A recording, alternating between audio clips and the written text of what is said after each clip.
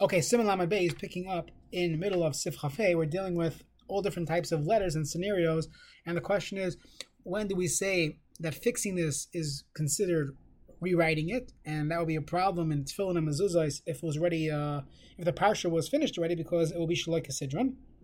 When do we say that no, you could indeed do something to it to fix it, even though currently it's puzzle?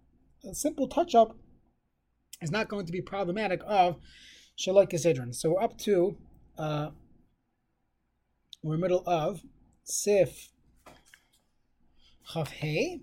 We're up to the Kagoin Tzadi, top of the page on Mem Tes Samad Beis.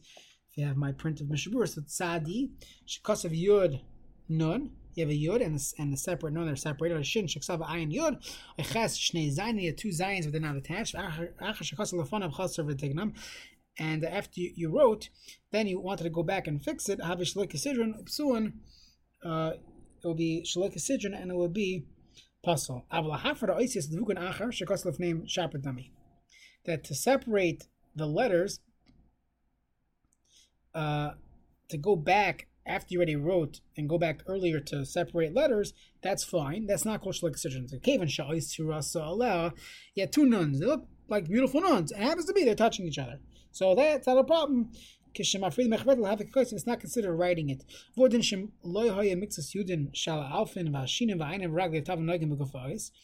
of the yuds of the aleph, shin, or ayin, or the legs of a taf are not touching each other. The gufais.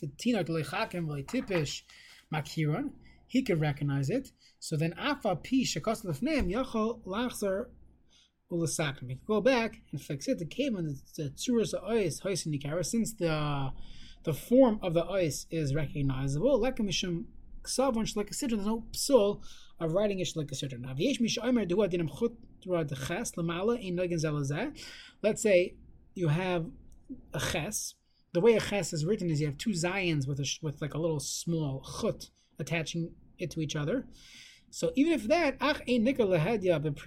it's not so apparent unless you squint and look closely. Even though the Atinik would say it's two Zions, you're allowed to fix it by putting a little line. That would be kosher. We'll see why in the Mishnah Berurah. Okay, Siv Katan Kuf Yud Ches, Tzadi Shekasav, Pir Shechiluk HaYud Menun, Kol Kach HaShnei K'Shtei Oisios. You have a Tzadi, but there's such a gap between the Yud and the Nun, it looks like two letters. V'chein B'chol Inoch, V'chein Afilim Irid, the Tina Krog HaChas, even if the Tina read it, Ein Yachol Sakran Achar can't fix it. Shkeim Shinin Roy Sheish Len Suras Oisios Acheres. We see that it has a different Suras Ois. In Ken Kishem Sakran Achar Hare Zaksiva Mechadav Shaloi Kesidron. That's like writing it new, and that's Shaloi Kesidron. V'odin Afilim Ein Lehen Suras Oisios Acheres. Rak Shnei Ein Akol Shein La Ikrat Surasa. And if it doesn't have the appearance of two different letters, but everyone agrees that it doesn't have the primary tzura, it doesn't have the right corner. One is not able to fix it afterwards because that would be Shaloi Kesidron. Let's say the left a point of the yud after imishar kach pasol, it's possible if you don't have it. This is called the Kutsa Shayur. It has the primary surah. Even without this tail, everyone knows it's a yud. This would be an example where fixing it would not be called writing it new, and therefore wouldn't be a problem of Shaloi Kesidron. So he spoke about the ayin and the yud who did mem psucha sheksave kaf vabli meshichas atak shemenem. You don't have an extended roof, so it will be a similar case where it will be possible.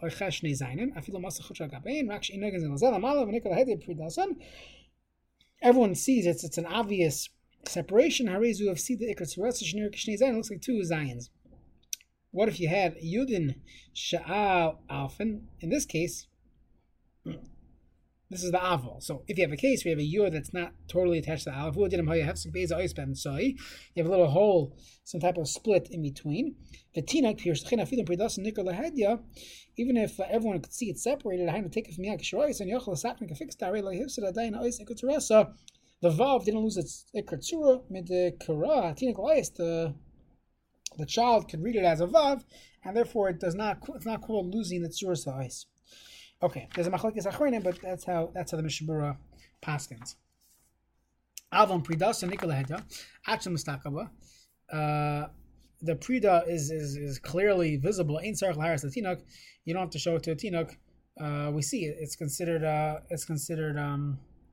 sorry. Avon Ein. I read it wrong. Avon Ein Pridas and Nikola Hedja.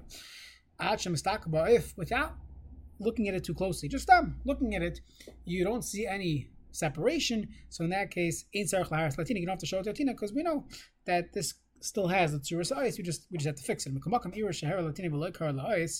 What if we showed it to Tinuk and now he was machmir, and you can't fix it?